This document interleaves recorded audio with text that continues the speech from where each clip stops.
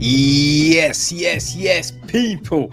Though the BFI London Film Festival is in full swing, you still get your weekly dose of Echo Chamber, baby. And we're going to start off as we do with the UK box office top 10 for the week of end of the 29th of September to the 1st of October. So at number 10 this week is Dumb Money. This is from Craig Gillespie and written by Lauren Shuka Bloom, Rebecca Angelo, and Ben Mesrich. Okay, it is starring Clancy Brown, Shailene Woodley, America Ferrera, Vincent D'Onofrio, Seth Rogen, Sebastian Stan, Paul Dano. Right at number 9 is The Old Oak. This is the new Ken Loach joint, which is written by Paul Laverty. The film stars Elba Marie and Dave Turner. So we then go to our number 8 film of the week, which we looked at 2-3 weeks ago, right? It's Expendables 4. This is from Scott Waugh, written by Kurt Wimmer, Tad Daghahar, and Max Adams, starring Jason Statham, Sylvester Stallone, Dolph Lundgren, Randy Couture, right? Iko Uwais, Tony Jaa, Megan Fox, 50 Cent, and all of them's, right? So, now we are at number 7, and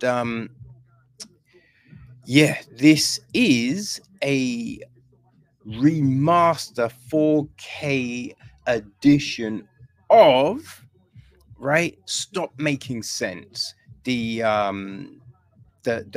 concert film of the Talking Heads, right? Directed by Jonathan Demme.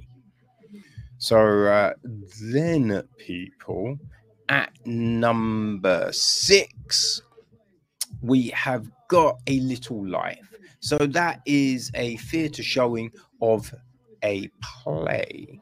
All right, so we are in our top 5, and at number 5, it's The Equalizer 3, from Antonin Farouk, written by Richard Wenk, Michael Sloan, and Richard Lindheim, starring Denzel Washington, Dakota Fanning, David Deming, Gia Scolario, Remo Guillon.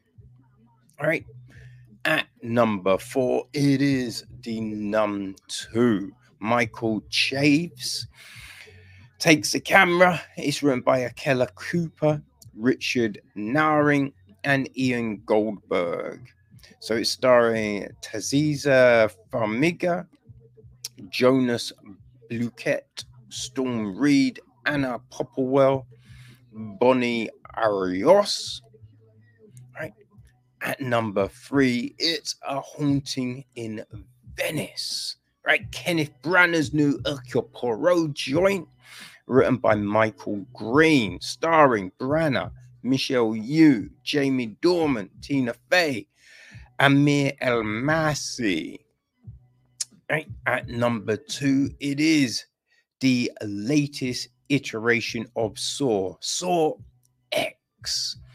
This is directed by Kevin Griant, written by Peter Goldfinger and Josh Stolberg, starring Tobin Bell, Shawnee Smith, Sinova Macady Lund, Stephen Brand, Riata Vaca, and Michael Beach. So the number 1 film this week, it is Gareth Edwards, The Creator. Edwards directs and co-writes with Chris Weitz. The film stars John David Washington, Gemma Chan, Ken Watanabe, Sturgill Simpson, and Allison Janney. Right, so that is the top 10. This week we got 5 films for you people. So let's get it. So let's get things started with a new Netflix joint. It is Nowhere.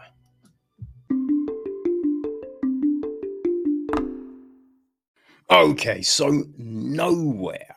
It is a new film on Netflix, right? A Netflix original, directed by Albert Pinto, written by Miguel Ruiz, Ernst Riera,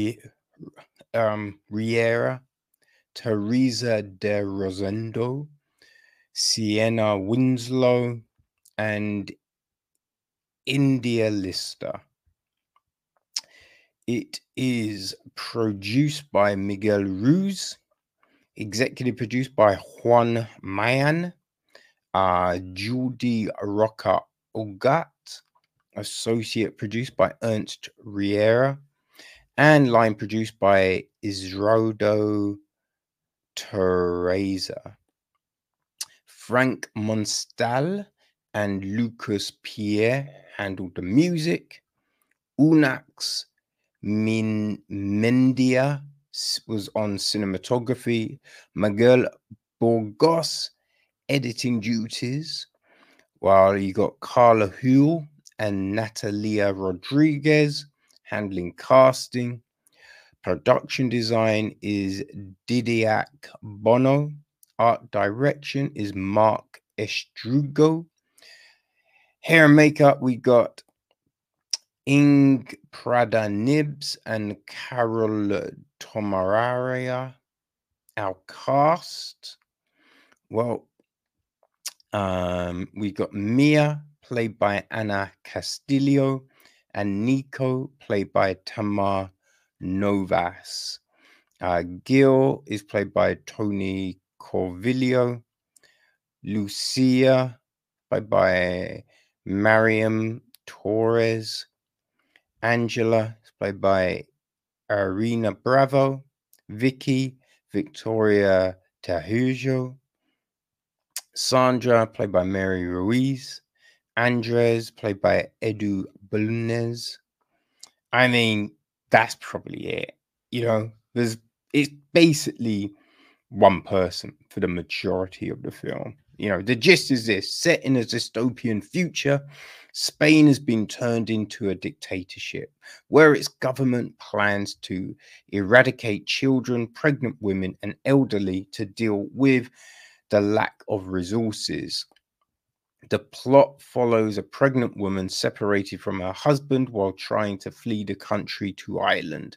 Then she finds herself has to survive a breathtaking days inside a container in the heart of the sea.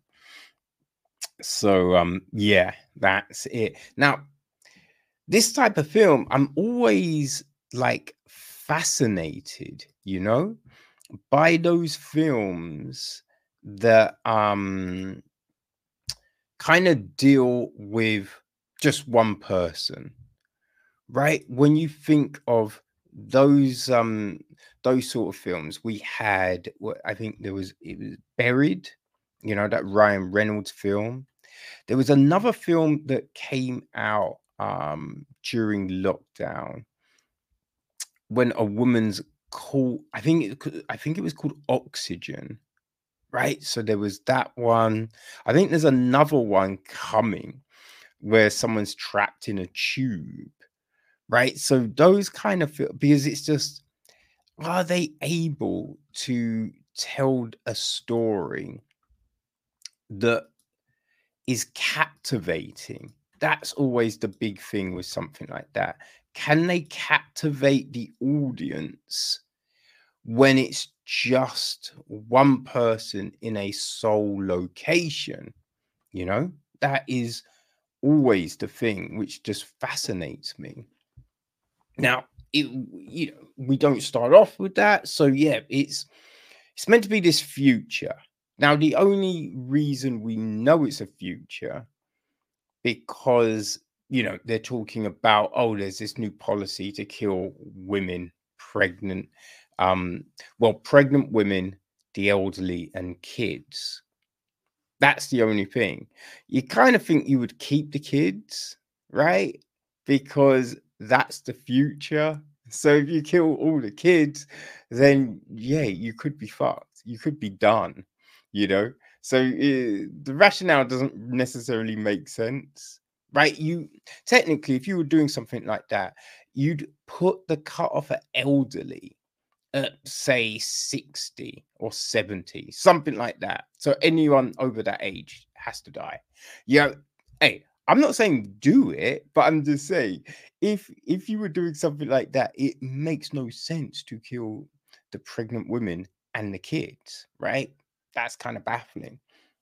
No, you would kill old people, you would kill the ill people, people in life support, all of that kind, anything like that, they're dead. So I think the just that kind of notion as a premise doesn't necessarily make any sense. But they need to get to Ireland. So they, we see people, and we've seen it in films before, people like smuggling onto a container or something to try and get somewhere. Now, this is when it gets squirrely, I would say. Because there's a bit when they're in the container, they're both together, and for whatever reason, the husband goes to the very front, right? And then when the doors open, he doesn't move back. He just stands there, right? And so you know exactly what's going to happen. And you're just like,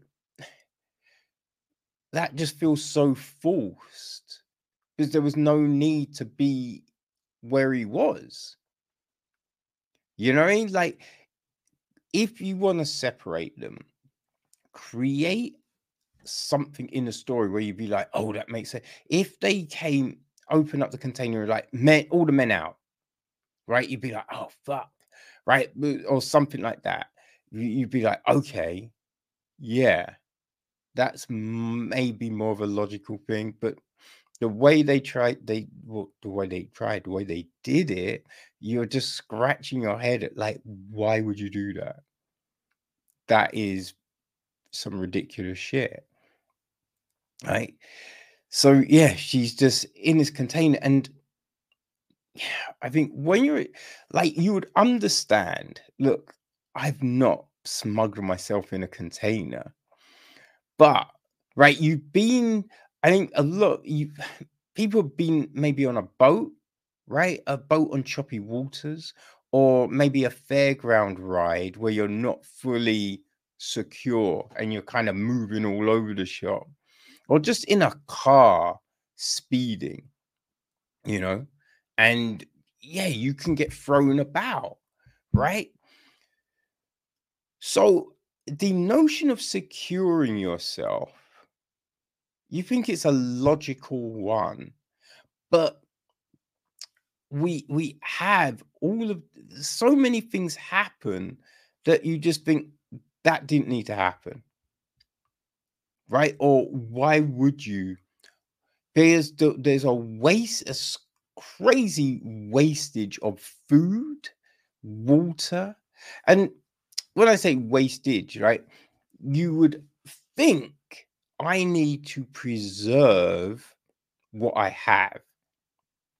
Right, I'm gonna take small little bites. I'm gonna take small little gulps of water in case I'm in here for a long time. But we do not get that, right? We do not get that. The fact that she's pregnant and the extent of her pregnancy is, well, I mean, that in itself is kind of crazy. But she wraps her stomach, and I'm just like, I don't believe that wrapping your stomach when you are that pregnant is going to hide the fact you're pregnant. It's not going to do it, right? So yeah, you just have to really suspend your rational mind when watching this film. You know, she's walking around on this container, right? Walking around on it, going up to the edge. And you're just like, hey, we understand the sea is choppy. Look, the sea is choppy. You know what I mean?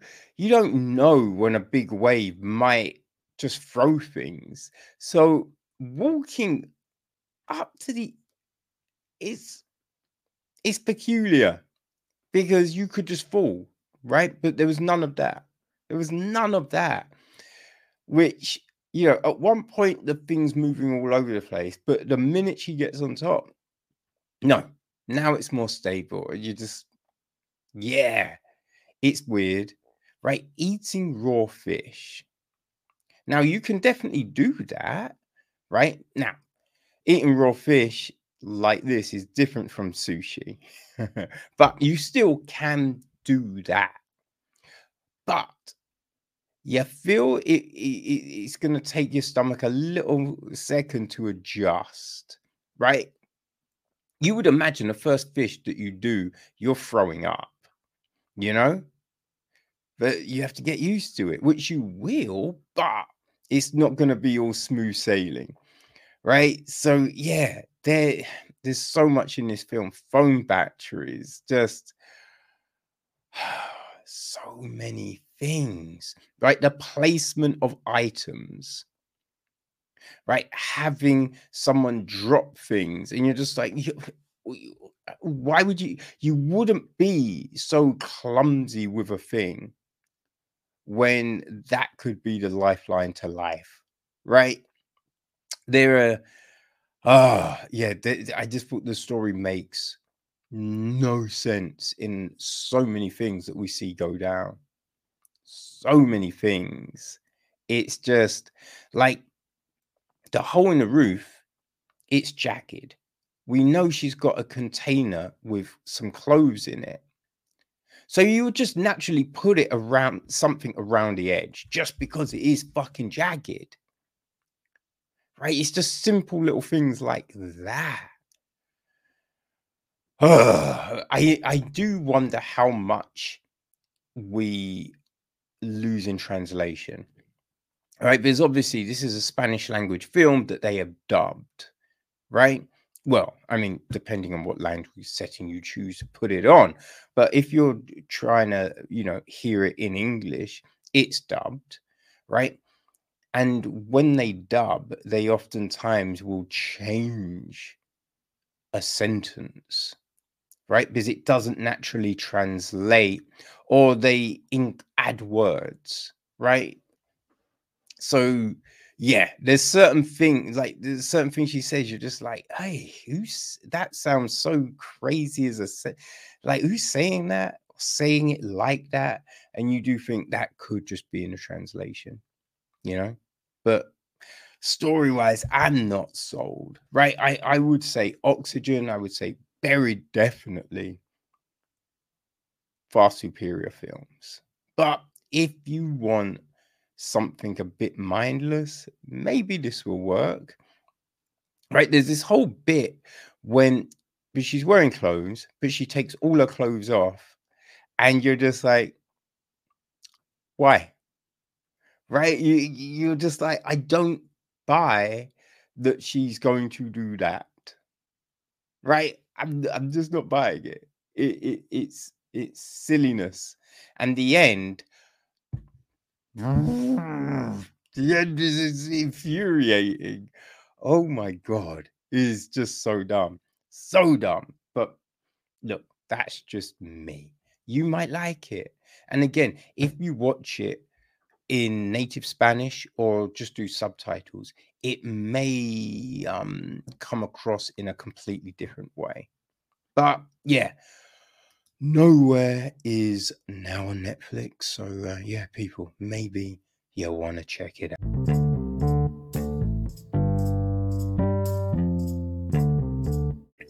Now we finally got a chance to look at Adam Driver's sci-fi joint 65.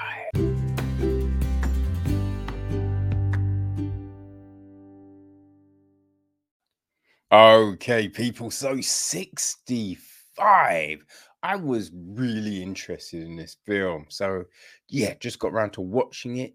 It is written and directed by Scott Beck and Brian Woods, right? They continue to work as that team. The film is then produced by Sam Raimi,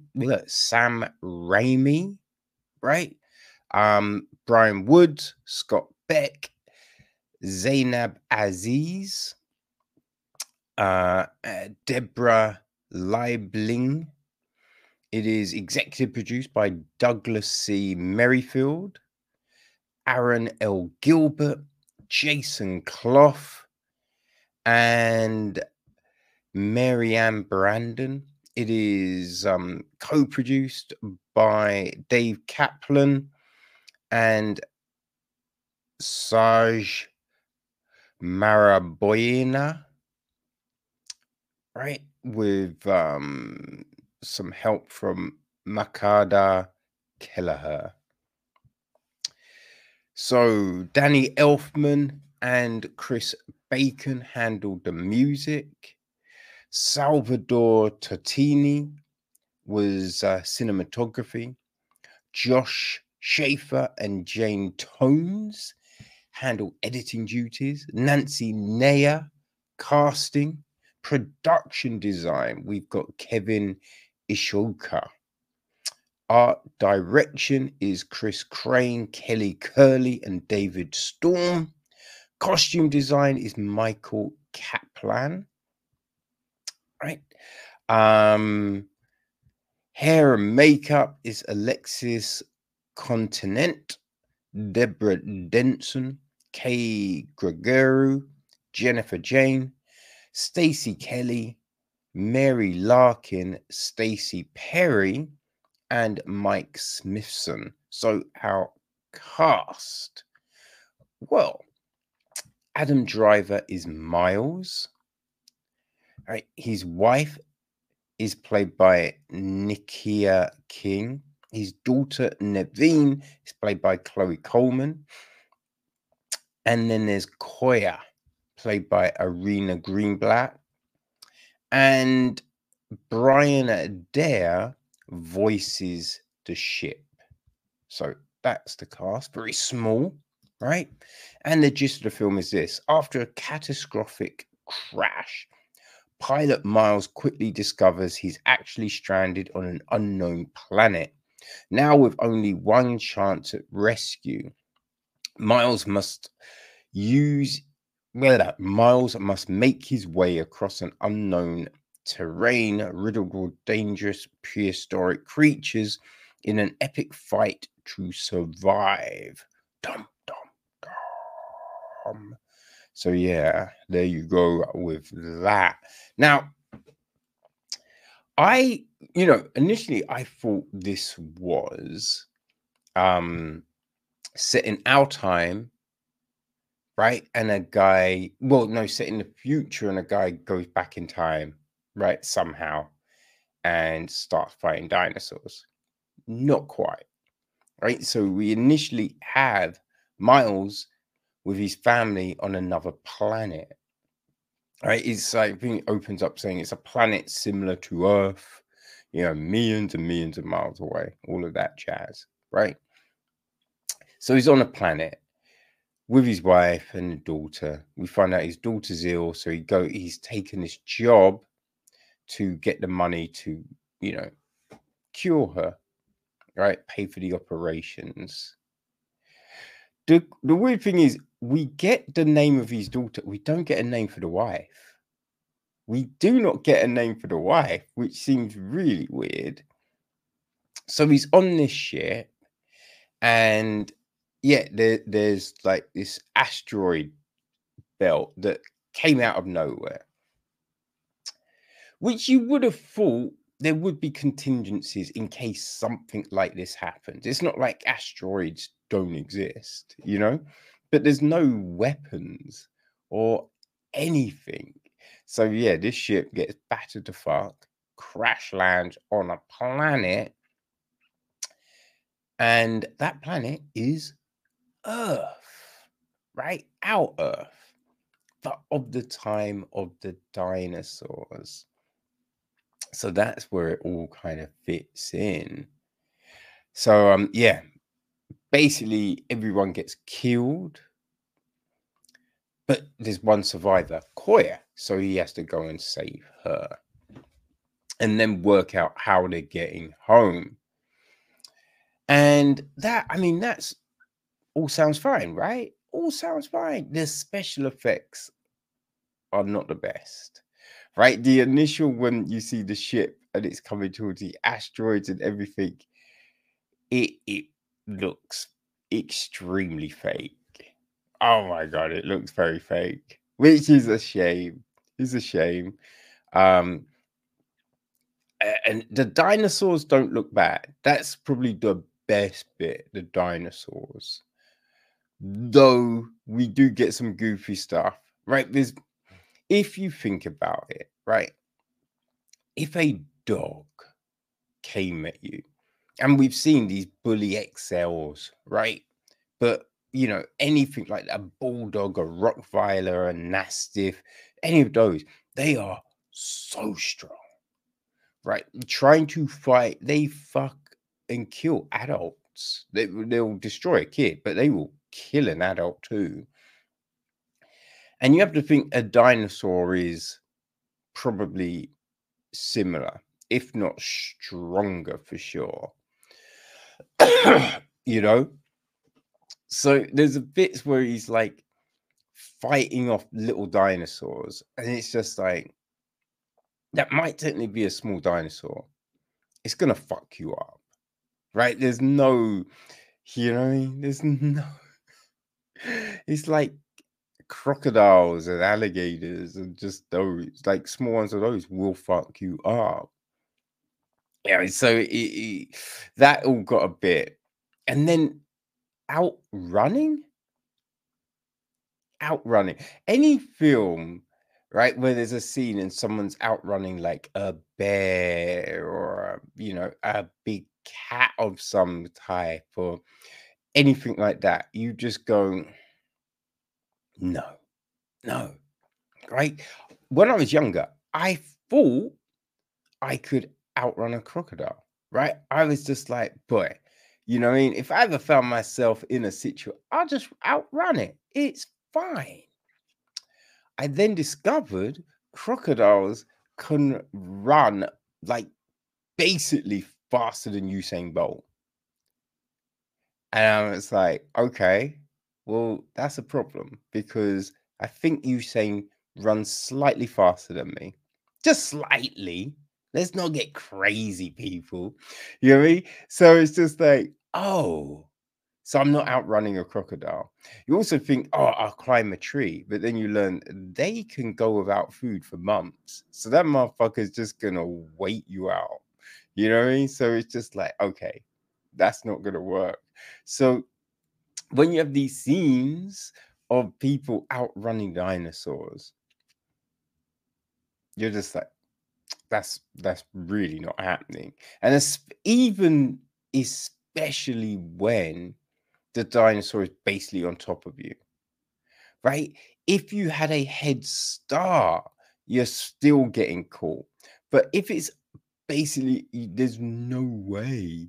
There's no way you're outrunning that motherfucker. It's just some craziness, you know what I mean?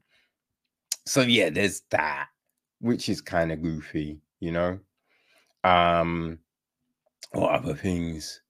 Well, at the beginning, he's in a spacesuit, but towards the end, when they do the final thing, he takes it off, and you're just like, wouldn't you want the suit, right? It's some sort of protection. So any protection you can have in this environment, you'd think you'd want. So it's kind of baffling that he dumps the suit. The other thing, right? So the whole Koya thing and the language and just all of that, it's fine. But the whole, you know, picking up his language was a bit like, okay, that was real fast. they've not been on that planet for long, so that's kind of, I'm not sure about any of that.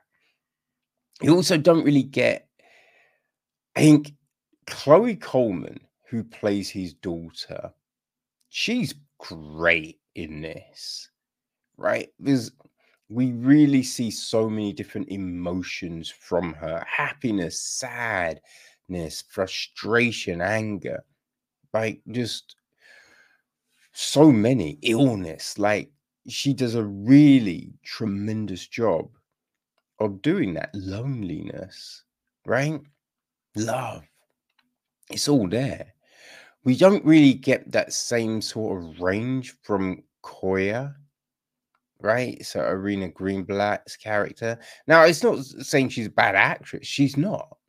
It's just the role didn't really seem to give her a whole lot, you know? And the wife, as I said, we don't get a name for her. We do not get a name for his fucking wife, which is so weird. Like, what Nakia King does in the brief moments we see her, she does a good job. But I didn't understand why there's no thoughts of the wife in the film, right? The only flashback and memories and things is of his daughter. And I get, yeah, of course you'll think of your daughter, but you're telling me there's no thought of the wife, right? There's no missing, a kiss, a hug, a touch, right? Remembering the first time they met. Just all of these things, promises you made as you're trying to get back. Yeah, you know what I mean? This happens all the time, right? They will always show someone thinking of the kid rather than their partner. And I think it's weird. I think it's weird, right? You married someone, so you don't care about them, right? And of course you care about your kids, but you would care about that fucking person too, So yeah, I was super baffled why there was no thought of her. They do a thing with quicksand, which we know isn't true, right? It doesn't work like that. So that was weird. It's look, the film, if you want something mindless, it could work for you. But it just seemed like they had really missed an opportunity to make a really fun, crazy, silly sci-fi actioner, Because also the other weird thing is, right, the dinosaurs, they didn't necessarily come across many. And you're thinking, because we know, right? So back early days of America, you have the indigenous peoples, right? Mad buffaloes around, so many buffalo around, but there was nothing that was there. The gun the buffaloes got wiped out with the gun, not the bow and arrow, right? Not the slingshot, the gun. So without something that can really mow things down, like, they will flourish, there will be greater numbers. So you're thinking there's no guns, so there should have been more dinosaurs around, more animals around. But really, there was not. There wasn't that many. Now, it's probably came down to a budgeting thing. We can't afford a crazy amount of effects. But it doesn't have to be crazy big dinosaurs. Like, a range of other animals could have been around. Food sources, just all of that. It's just what happens when you go into a jungle. It's not just tigers, right? It's not just leopards. You see all manner of different kind of creature, But yeah, 65. It's bit of a shame. Bit of a shame, man. I really wanted this to be great. But it's available on all streaming platforms. So if you want to check it out, yeah, have fun.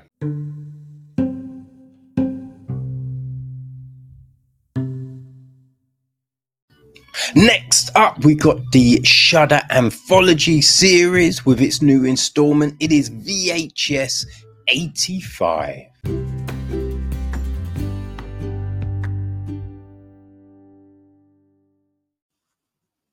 Well, people, we have got a new installment of the VHS Anthology series hitting Shudder.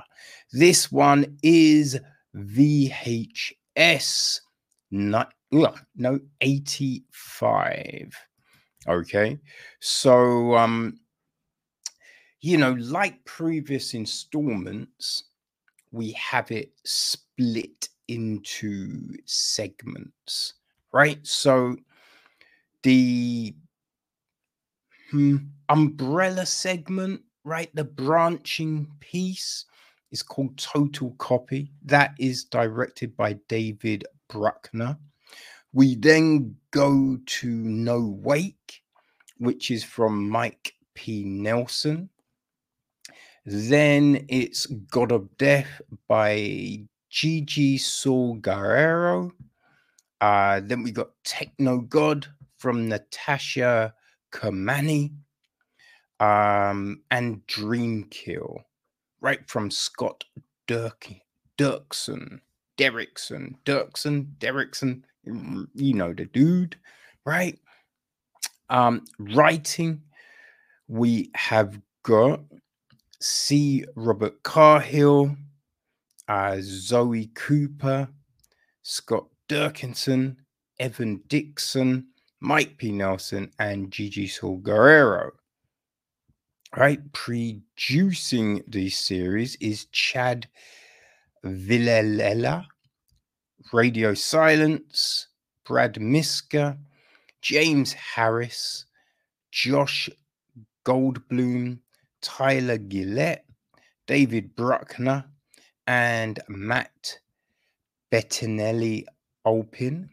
Executive producing is Adam Borstein, Michael Schreiber, and Narini Hakapion. Oh, I butchered that name. Apologies. Stephen Lukac handled the music. Alexander Chinchi and Nick Junkersfed were on cinematography. Amanda Day and Jeffrey Gaffner handled the casting. Production design is Ariel Vida and Christopher Gaza. Set decoration, we have Courtney Wimberly. Megan Rebecca is on hair and makeup. And the cast, well, like, the listing's all over the place, so I'm just going to give you the actors involved, okay? We have got Freddie Rodriguez, James Ranson, Jordan Belfi, Danny Deet, Chelsea Grant, Alex Gallick, Marcio Moreno, Justin Jones, Ari Gallagher, Anna Sundberg, Forrest Harthall, Andrew Gah, Eric Pearson, Tyler Noble, Duffy McManus, Philippe Delara, Anna Hashizoom, Tom Reed, Evie Blair, Nicholas Krikla, Murray Nelson, and Renee Waboski. So the gist, right? An anonymous broadcast brings viewers forgotten nightmares of the 1980s. A disaster recovery crew unleashes the wrath of an ancient god. A lake that brings the dead back to life.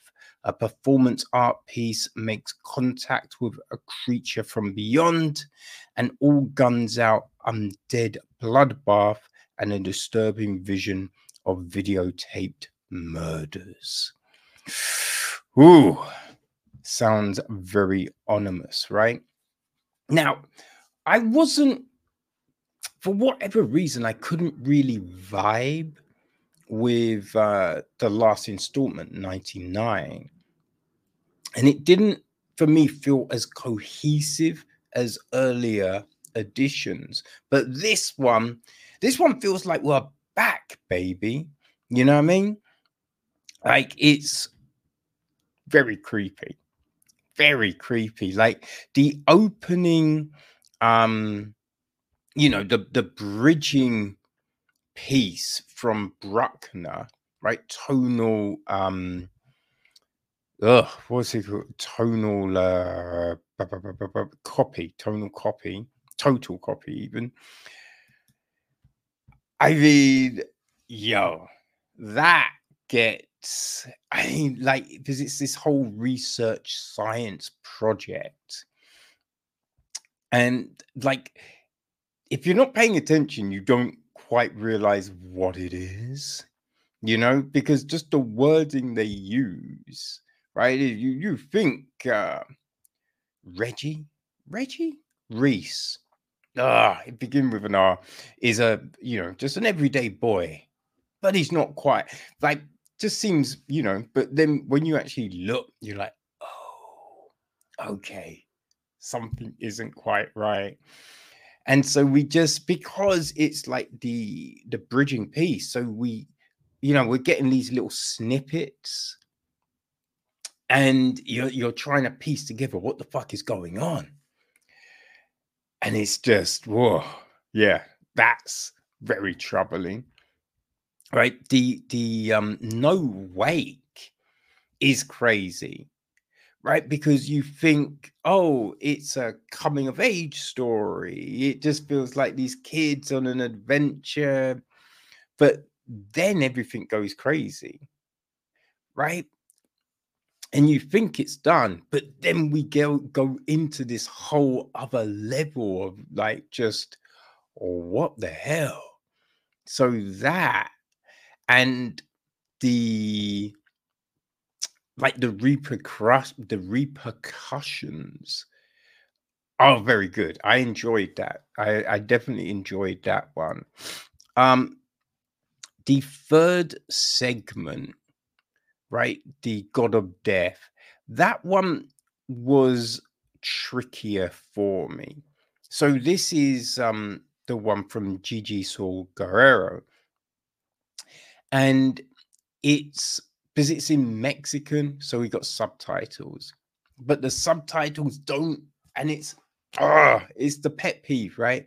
The subtitles do not have the solid block behind them, so we got this white text most of the time on a light background, so it made it impossible to really read a lot of those. Now, what the visuals were good, right? Every bit, and just doing this disaster relief crew, that was it was interesting to look at visually, right? Because I'm just trying to think, like, have I seen like a horror kind of around a natural disaster like that before? And I wasn't sure.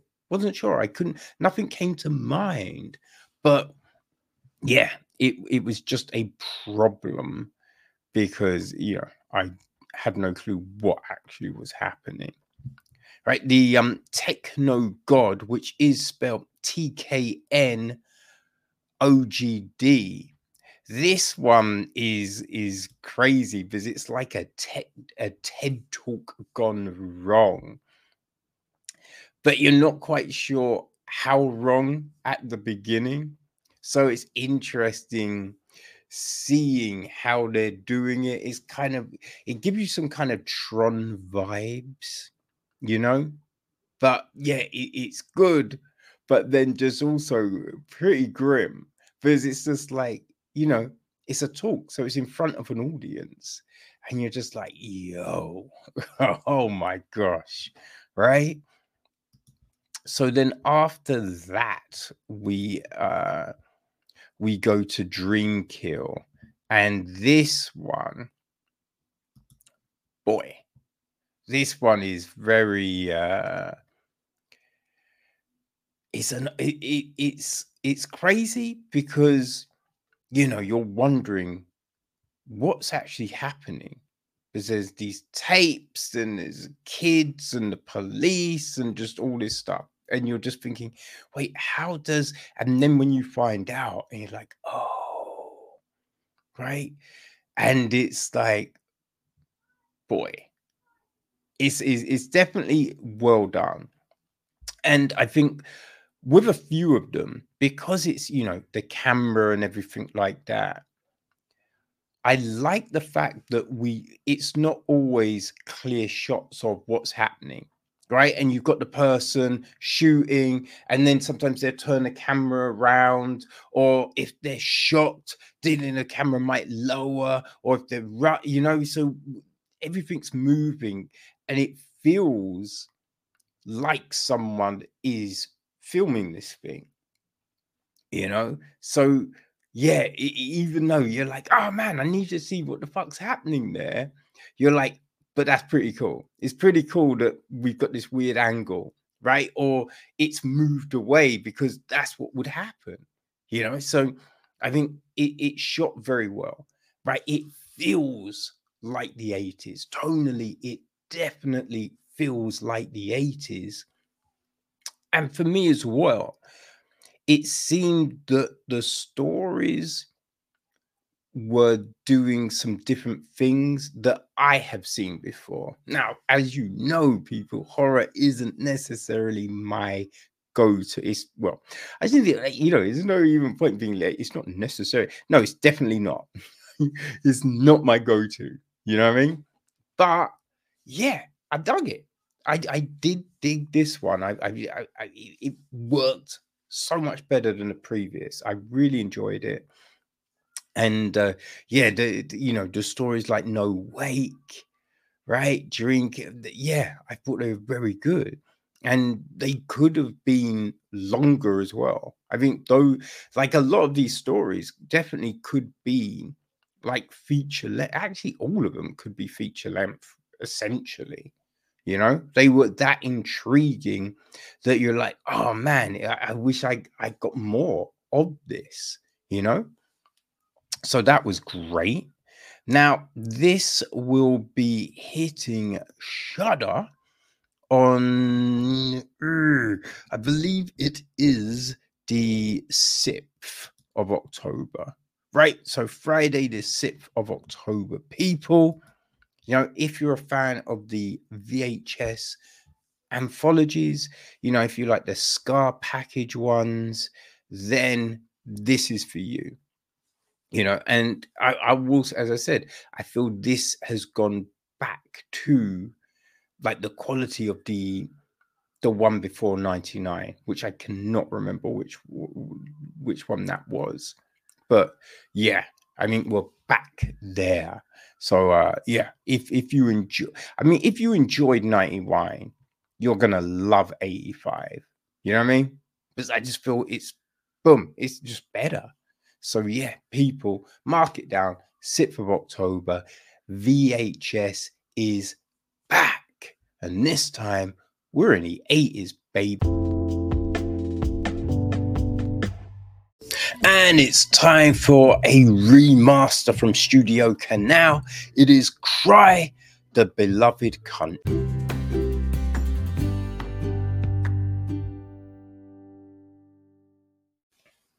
Okay, people. So, as part of Studio Canal's vintage classics,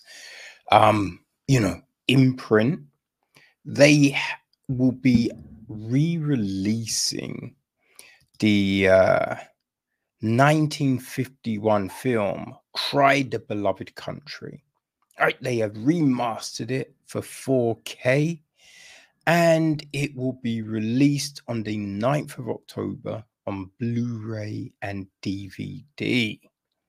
Okay, so this film was directed by Zoltan Korda. It was written by Alan Patton and John Howard Lawson, and it's actually adapted from Patton's 1948 novel of the same name.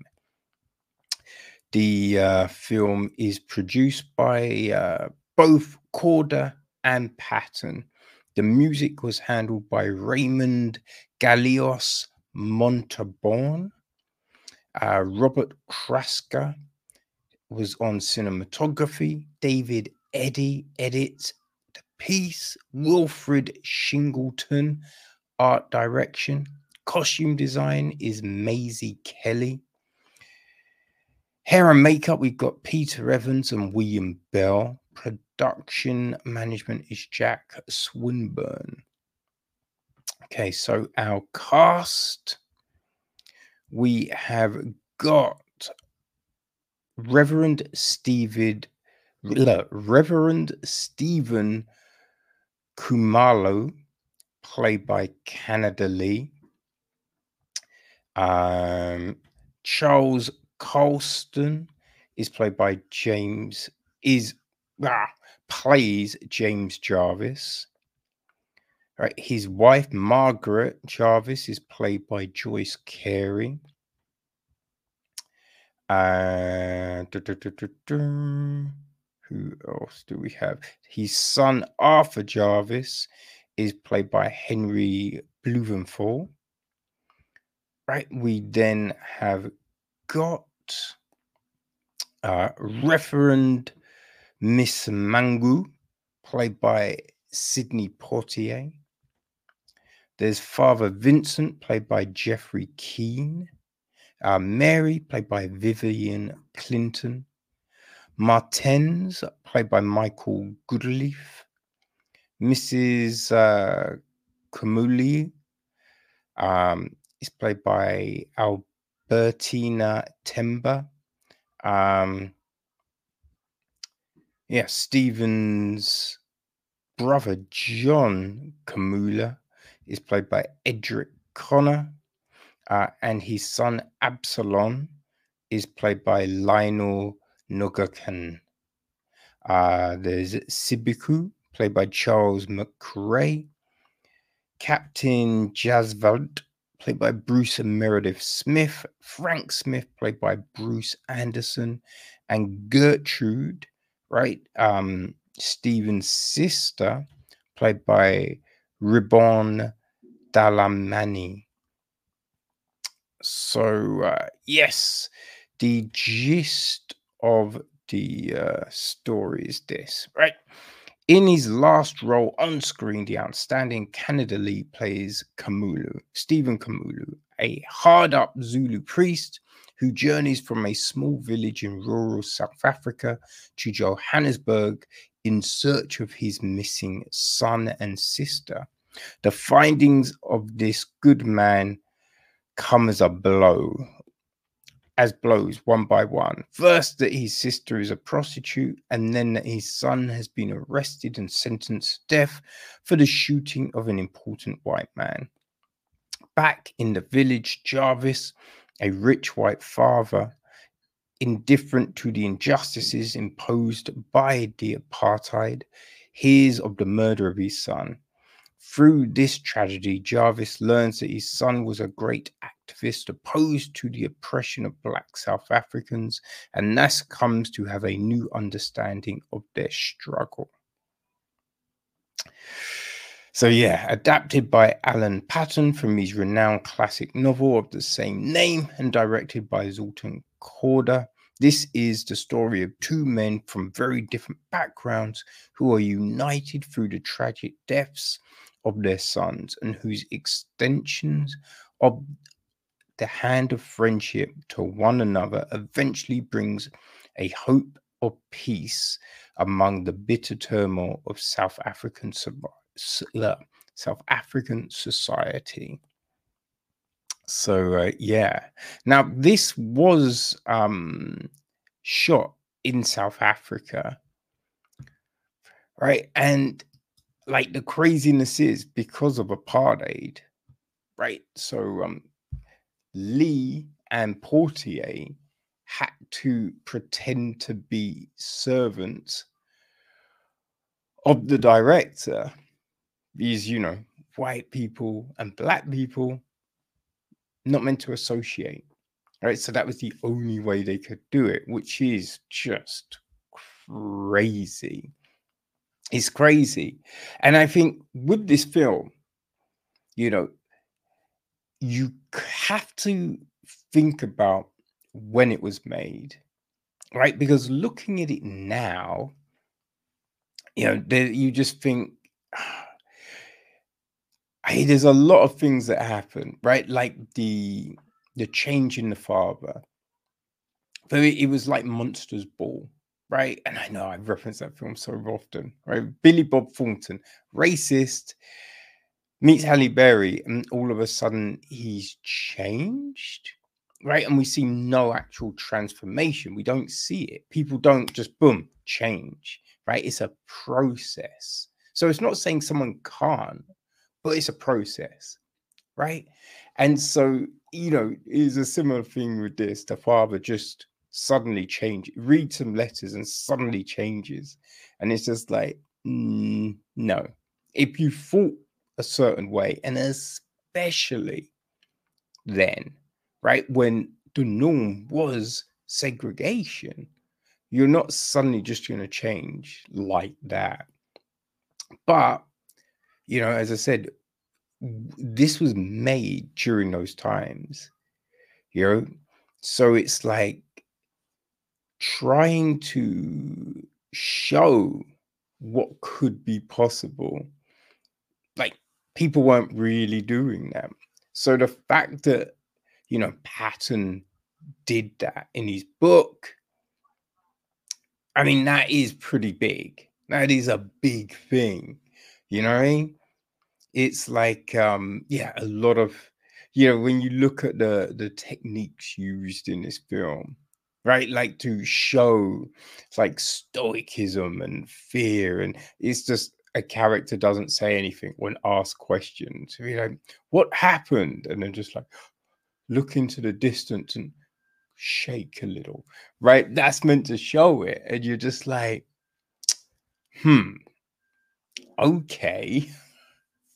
But again, you know, it's a film very much of its time, right? Made in 51, you know, so like you're watching it and the sound is very up and down, you know, but yeah, you didn't have the same equipment and understanding and knowledge back then around, you know, sound and lighting, cinematography, just all of these things.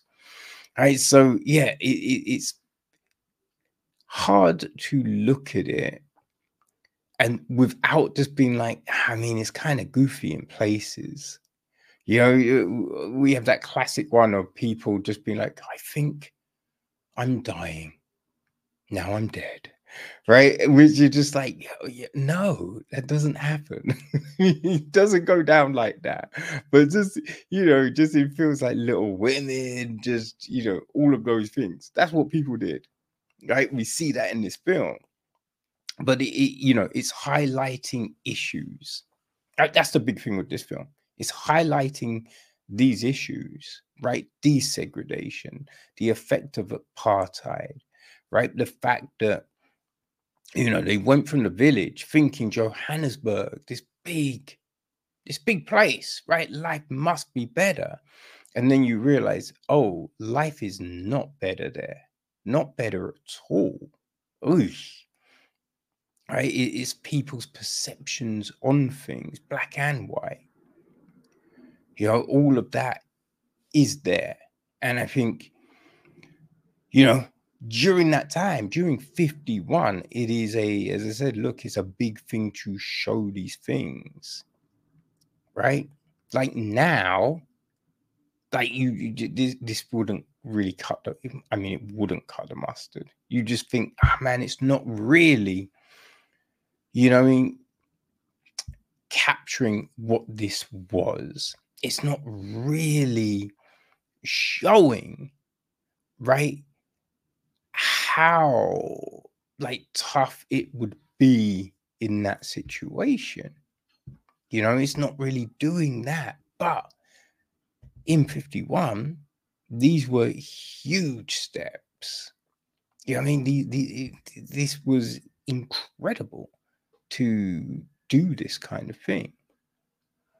So I think, yeah, you have to be very conscious of that when looking at this film, because yeah, it's easy to scoff and judge without, you know, thinking about the constraints of that period, especially shooting in friggin' South Africa.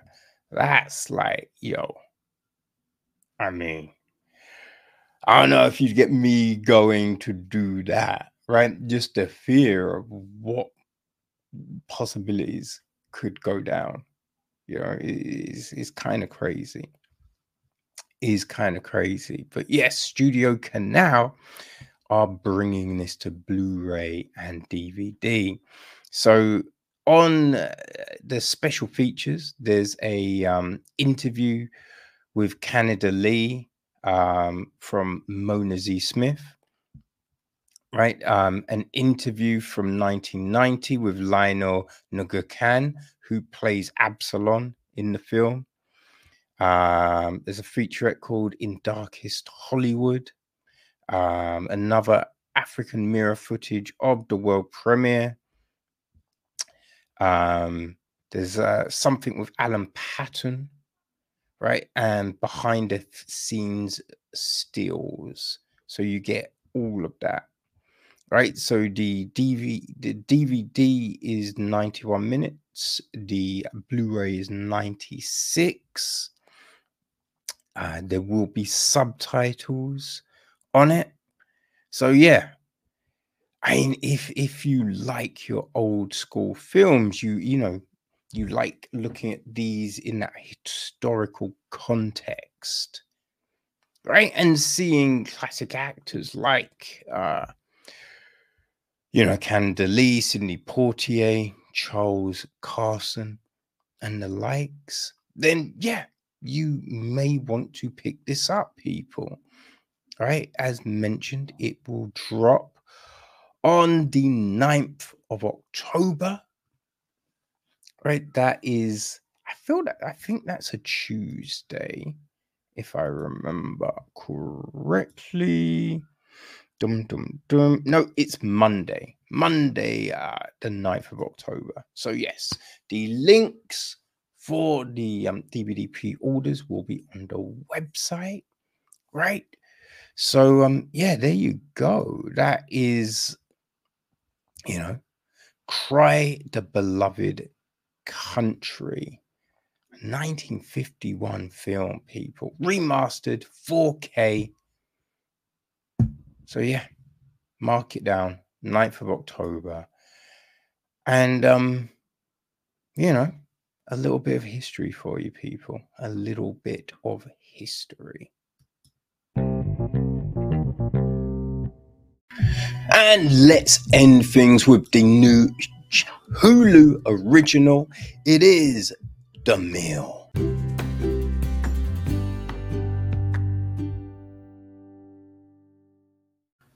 So, people, The Mill, right? It's a new Hulu original for their Halloween output. It is directed by Sean King O'Grady, written by Jeffrey David Thomas. It's produced by Josh Feldman, Jesse Fuld, Lil Ray Howery, and Sean King O'Grady. It is executive produced by R.B. Pedrosian, Amy Williams, Brooke L. Goldner, Barbara Golder, Jenna Caval, David Brooks, and Miles Alva. Right, it's co-produced by Paul Irwin. So David Chapdelaine handled the music. Seamus Tierney, cinematography. Sean Patrick Ford edits the piece. Amy Williams is on production design. Art direction is Colin Dürr and Saskia Travanza. Set decoration is Lucas A. DiGirolamo. Maureen Reese handles the costume design, and the film stars Lil Ray Howery. He plays Joe. His wife Kate, is played by Karen Obliman. Then you have Pat Healy as HR, and Scoot McNeary, I believe, is Joe's neighbor, as it were. Okay, so the gist is this. A businessman mysteriously wakes up in an open-air prison with only an old grist mill. I didn't realize it was open air. In a old grist mill, forced to work as a beast of burden, he must find a way to escape before the birth of his child. So yeah, that's the thing, right? You wonder what it is, right? Because you think, oh, is he on a stag do or something? Because yeah, you just have a guy, he's lying on the ground and he's kind of groggy waking up, right? And he's in this kind of like just barren cell room, and then you notice there's this mill in the middle. I know it's a mill because of Conan the Barbarian. You know what I mean? But yeah, you've got that. But yeah, he's in a three-piece suit. Three-piece suit with trainers, which not ever really a fact, and especially trainers with stuff on. If they were just plain trainers, I'd be more like, I guess, but it's still not my favorite look in the world. You feel me? But yeah, that's how he wakes up, and then we get this computer Mallard, right, talking to him, explaining things to him about what he needs to do, and then there's this voice coming from the, you assume, opposite cell, adjoining cell, giving him like, okay, this is the rundown, right? There's some, like, we see it in prison films, the cellie is like, hey, fish, these are the rules. This is how you survive in this place, right? And this voice is kind of giving him that gist, and he's given, information on what to do, right? So it's just like, how does he get out of this? What's the actual situation? Is this like Saw? What is it? Right? And occasionally, like throughout, there's flashbacks to his life, because it's kind of like he's told this is punishment type of thing for, your performance slipping, right? And obviously he's like, oh, I do everything, but which, look, that's not always the truth. You know what I mean? Like, people will turn up late, they leave early, you know what I mean? They don't put in as much work, right? And we're told that he's taken more sickness days. And we see these flashbacks, right? Where even though he's denying things, some of the things are kind of like, okay. But yeah, we see him with his wife. He's about to have a baby. So we get all of this. Now, I think as an idea, it's not, this is not bad. We've kind of seen similar things in stuff like the Twilight Zone, Outer Limits, you know what I mean? Because this is kind of sci-fi, right? It's set in a future with more advanced AI and stuff, but kind of grounded into today's reality. So we've seen similar kind of concepts done before, right? So the idea isn't bad.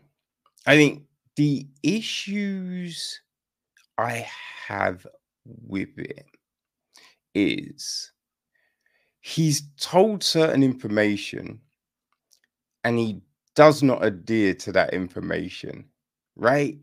And then it's just like, oh, I mean, how am I ever going to get out of here? And it's just like, okay, if he at least did the things he was asked to do, then and did them, you understand, you would understand that you got to do it multiple times, right? It's not just a one and done, right? If this is a punishment, right, you don't do something once and it's like, okay, everything's cool now. No, you would do something repetitively for a period of time and then it's all sorted. But we don't get that. And then it's, like he's fucking around. Like he's told certain things, right? This is what you should do. Never do this thing. Boom, boom, boom. Right. And I think, I think it's fair to go, could I trust this information? But when certain things have been proven to be true, you'd think that you go, okay, if that's true, then that other thing is possibly true, right? But he ignores stuff told and then moans about the consequences. So it doesn't necessarily like the logic of it, of someone in that situation. It's hard to fully buy that someone's going to be, this stupid, as it were, it's nonchalant about the information being told to them. And also, there's three big things for me. So he's talking to the guy in the cell next to him, and they can hear each other, right? And the volume of that, right? But that would, and you also have like other conversations. Now, here's the big thing, right? So the computer is talking to him, going, oh, yes, this is your today's goal. This is what you need to do, blah, blah, blah, blah, blah. You'd think you'd hear the computer in other cells, right? So he would hear his neighbor's computer. Because if you can hear the neighbor talking to you, that means you'd be able to hear the computer, right? So that bit's a bit weird. That doesn't make any sense. Also, he's in this thing for, like, you'd think a few months at least. Stubble, beard, hair doesn't change, right? Which is always a peeve about these sort of films where someone's meant to be in a situation for a while, but their facial hair never changes. Never. And you're like, you usually have to shave at least once a week, right? At least. You know what I mean? Multiple times a week, man. So how is it this motherfucker been in this for like, months, but the tight lines are still there, You scratch your head, you're like, what are we seeing? What are we seeing? Also, you're pushing a meal all day for days on end, but there's no physical change, right? You would say, because they're not getting given high-end food here, right? It's minimal food. So there would be a body composition change. So it's just like, what? You know what I mean? They just don't make any sense. just those aspects for me. And I'm like, yo, if you just change those, I'm in. I'm fully in. But when you, for me, people, for me, when you don't take those things into consideration, it's hard to believe in the scenario, right? Because you're just like, well, obviously you're not in there for a long time because of the hair, because of the body, because of this, because of that. You know, it's just those things, man. Like the end, like the kind of idea wasn't terrible. It did feel a little bit neat, right? And then the last thing we hear, right? The last thing you hear, you're just like, how? How? Right? I mean, you don't believe it. You do not believe it. Oh, another thing, right? You have him shouting a lot. And it's just like in that situation, you have limited water, limited food, you're doing all of this exercise. So you'd be so tired, especially if you're not in the greatest shape, right? You're not going to be shouting. You just wouldn't be able to shout as much. Your voice is going to be fucked. You know what I mean? It'll be a bit kind of croaky. Hey, I fucking man. For fuck's sake. You know what I mean? It's not going to be, hey, yo, wait. It's not going to be that. Right? So I think they got the aesthetics, they got the vibe nearly there. But there's just these key ingredients for me that were wrong. You know? And it takes you out of this environment, right? This scenario of what this film is. But yeah, that could just be me, right? I think it does kind of fit into that whole Saw ambience without the torture, right? So I think if you like those sorts of films, I think The Mill could work in that regard, right? If you like, The Outer Limits, The Burning Zone, Twilight Zone, if those are your jam, I think The Mill will again work for you. It's definitely a different role for Lil Ray Howery, because you can say he was in Get Out, but he wasn't a part of the craziness of Get Out, so this is I would say this is, it's interesting seeing him stretch his legs, do different type of things. But yeah, people, this is going to be available on, oh gosh, what's the friggin' date for this one again? It is I believe, oh God, my memory is gone. It's either the 6th or the 9th. Yeah, I'll pull it. But the date will be on the website. So, go there for the exact date. But it's either the 6th or the 9th. Okay? So if this sounds like you, Hulu, The Mill, I imagine Disney Plus stars the rest of the world. So yeah, enjoy, people. Enjoy. Okay, people, it is coming up to that fantastic time of year, right?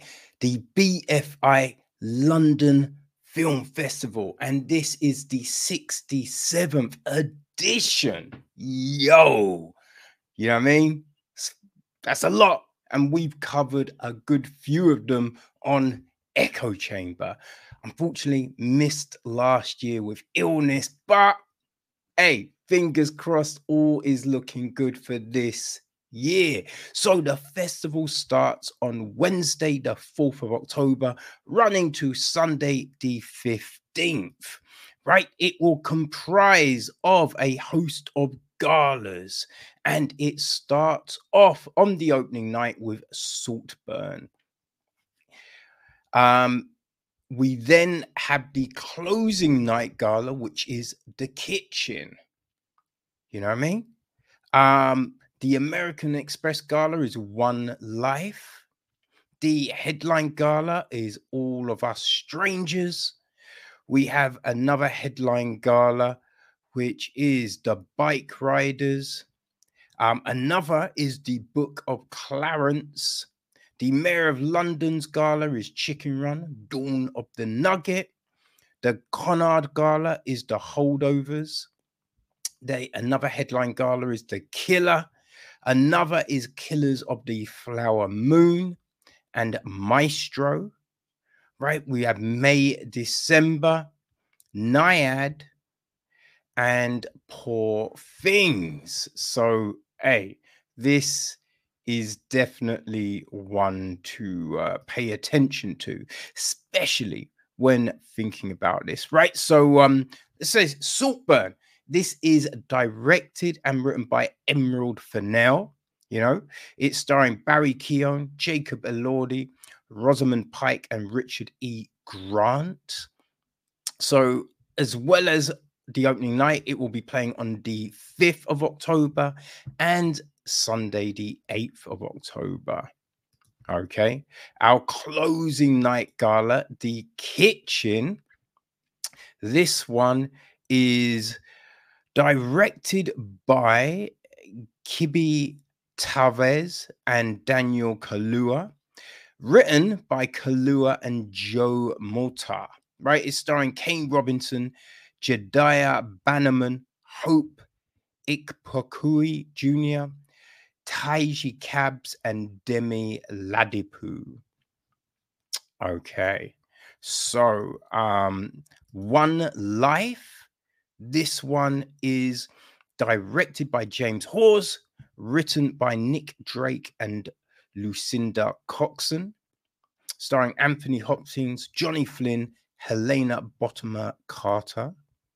All right, we have All of Us Strangers, which is directed by Andrew Ha, and he writes it as well. It's starring Andrew Scott, Paul Mescal, Jamie Bell, and Claire Foy. Okay. The Bike Riders is the new film from Jeff Nichols, who co-writes with Danny Lin. It is starring Jodie Corner, Austin Butler, Tom Hardy, Michael Shannon, and Mike Feist. The Book of Clarence. I'm so looking forward to this. It's written and directed by the incredible James Samuel, who did Harder They Fall, right? I am starring a few of those cats as well. So we got Lakeith Stanfield, Omar Sy, RJ Cypher, James McAvoy, and Anna Diop. Chicken Run, Dawn of the Nugget is directed by Sam Fell, written by Kerry Kirkpatrick, John O'Farrell, and Rachel Toonard. We have The Holdovers, which is directed by Alexander Payne, written by David Hemmingson, starring Paul Giamatti, Divine Joy Rudolph, and Dominic Sessa.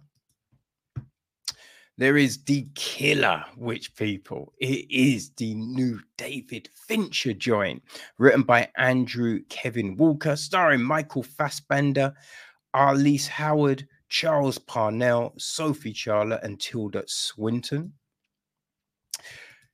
Killers of the Flower Moon. I mean, need I say more? Martin Scorsese directs and co-writes with Eric Roth. It's starring Leonardo DiCaprio, Robert De Niro, Lily Gladstone, and Jesse Plemons. We have Maestro, right? This one is directed by Bradley Cooper, who co-writes with Josh Singer. He also stars along with Carey Mulligan, Matt Boomer, Maya Hawke, and Sarah Silverman. May December is the new outing from Todd Haynes, written by Sammy Birch, starring Natalie Portman, Juliana Moore, and Charles Melton. Nyad, right? This is directed by Elizabeth Cha Vashelli and Jimmy Chin. And they're the duo behind Free Solo, right? It's written by Julia Cox, starring Annette Bening, Jodie Foster, and Rhys Ifines. And Poor Things, right? This is the new film from Yorgos Lanthimos, written by Tony McNamara, starring Emma Stone, Mark Ruffalo, William Dafoe, and Rami Youssef. Okay, so plenty to look forward to there. We have a number of themic strands, right, which the films are in, and you can search via that way if there's certain themes that you enjoy watching, right? So there is love, there is debate, we've got laugh, we had dare, thrill, cult, journey, create, experimenter, and a shorts program. Oh, as well as family. Can't forget family treasures, right? Which are old films brought back. So there's the documentary strand, the LGBTQIA plus titles, UK titles, series, because there's a few TV series which episodes are being shown, right?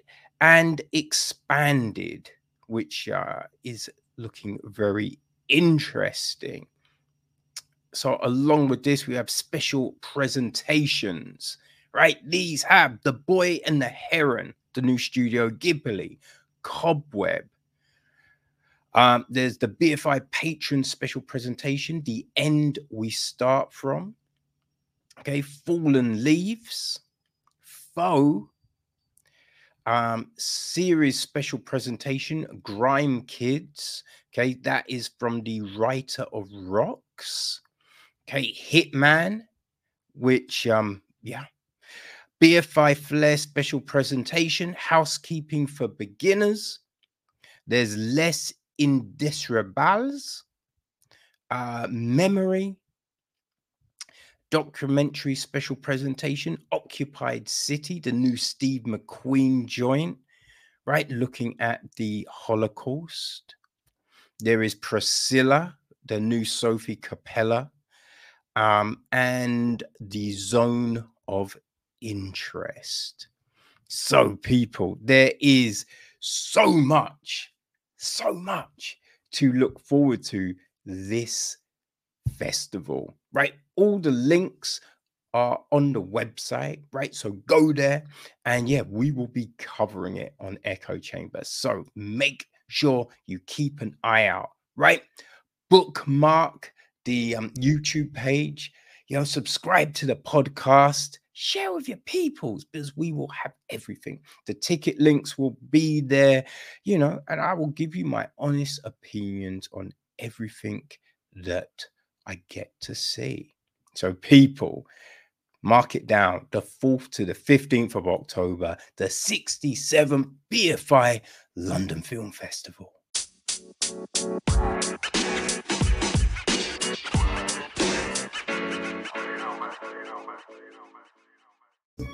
Okay, people. So as we bring this episode to a close, let's take a look and see what's happening in the world of film, shall we? So Mattel, they're riding that Barbie wave, and we know they're planning out their next lot of films. So one of those films is gonna be Barney, right? Daniel Kaluuya is attached. We don't know how, right? How, if he's going to star, direct, any of that kind of stuff.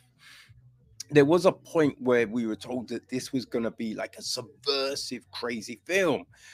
But Mattel CEO Jon Kritz has recently come out and said on Deadline, it's too early to be specific, but I can tell you we are taking a fresh approach that will be fun, entertaining, and culturally orientated. It will not be an odd movie. Culturally orientated, I don't even know what that means, right? Because I don't know. I was too old for Barney, but I just felt it was a kid show, right? Don't know. We'll see. We will see. Will it be as big as Barbie? To be honest, people, I doubt it, right? I'm not sure you're going to get lightning in a bottle twice, but we will keep an open mind. So, Spawn, right? It's a long-running comic book from Todd McFarlane. It had a terrible film in the 90s. Oh my God, so bad, right? But supposedly the HBO cartoon series was dope, but we didn't get that over here, as far as I'm aware. It might be on some obscure channel somewhere, but I ain't ever seen it, people. Now, a deal has been made for a new film. It's coming from Blumhouse, right?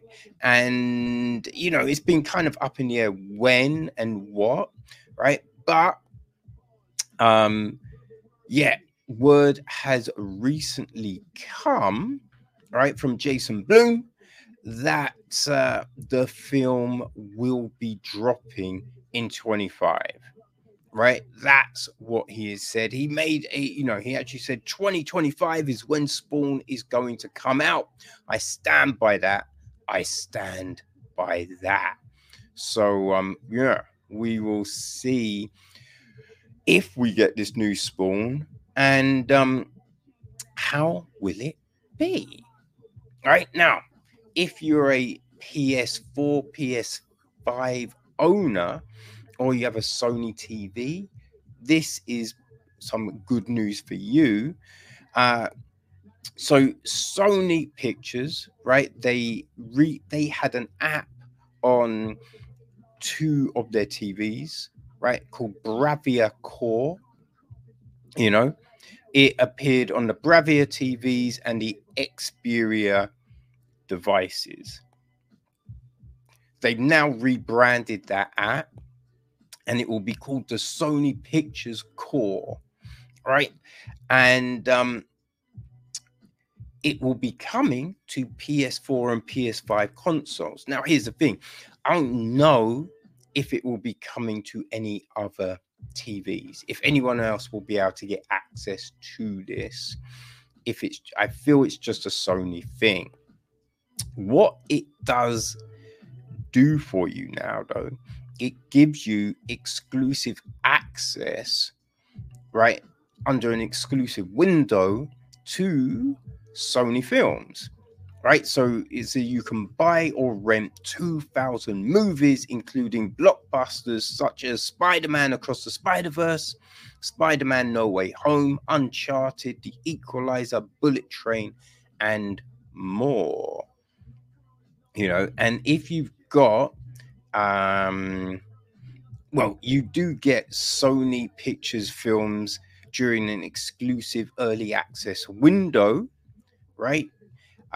In select markets, the first film with early access is Gran Turismo. And if you have the PlayStation Plus Premium or Deluxe memberships, you get access to a curated catalog of up to 100 movies through the app. So yeah, you know, that's like, if you're a big Sony fan, right, you like the films they're putting out, that's pretty good news for you, right?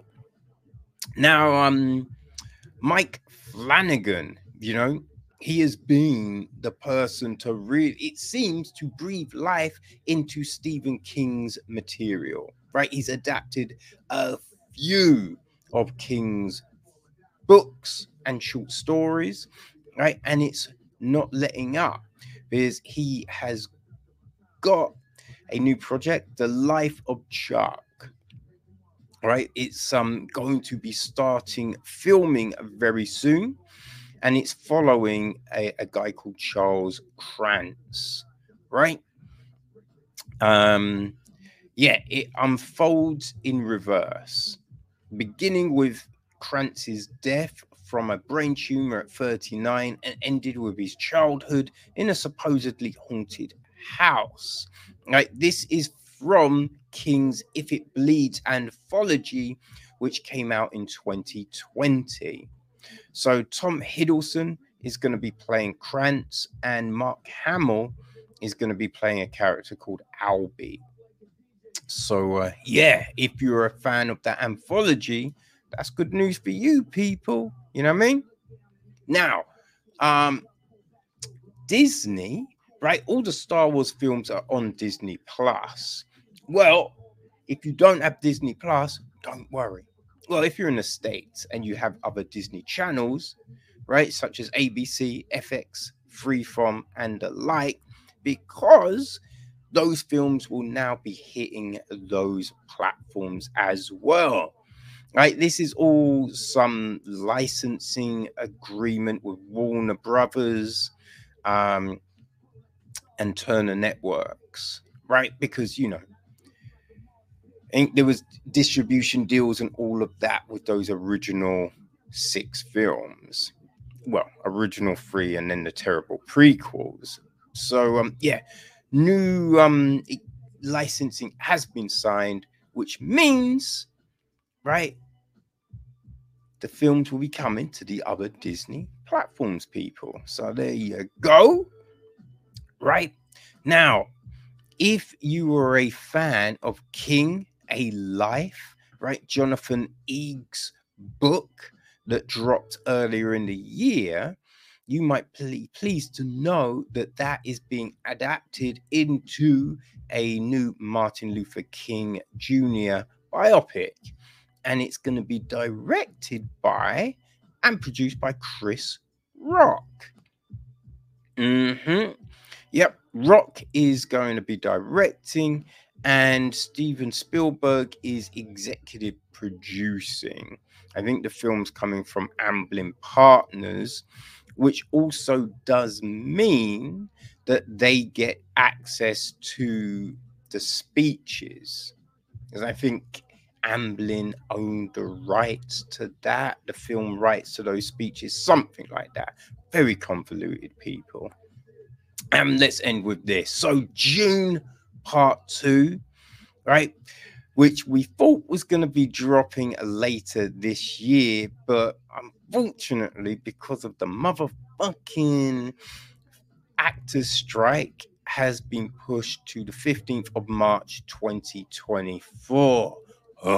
Which feels like a lifetime away, but I'm sure we're going to blink and it's there. Right, but the film has just been given a PG-13 rating. I believe that's an 18 in the rest of the world. So yeah, there you go. Right, so they said that's going to be for sequences of strong violence, right? And there's some big fights coming in this new film. You know what I mean?